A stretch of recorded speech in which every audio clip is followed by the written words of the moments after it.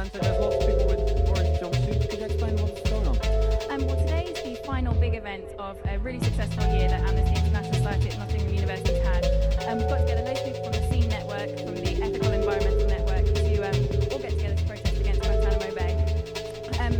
A lot of people have asked what we can actually achieve from one single protest, but I think today is really about showing our solidarity with a lot of other people doing a lot of actions across the universities all throughout Britain. I suppose there are a number of contentious issues concerned with this Guantanamo, the whole Guantanamo issue.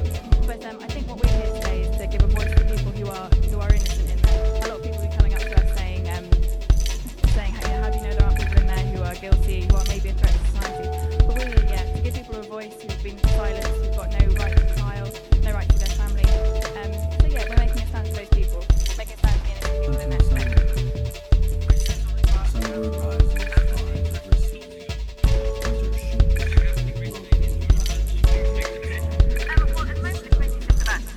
Our final big event. I think the society took the decision quite early on in the year that we're going to keep our actions very local. It can be quite difficult on a Monday lunchtime to come in and work out how you're going to end the death penalty or how you're going to stop arms. So what we decided to do is take a really focused approach to our campaigning. So when last year we did Stop Violence Against Women, we got involved with the local women's aid, local women's brand, just to make sure that people are aware of sort of the injustices, human rights abuses that are sort of going on our own doorstep.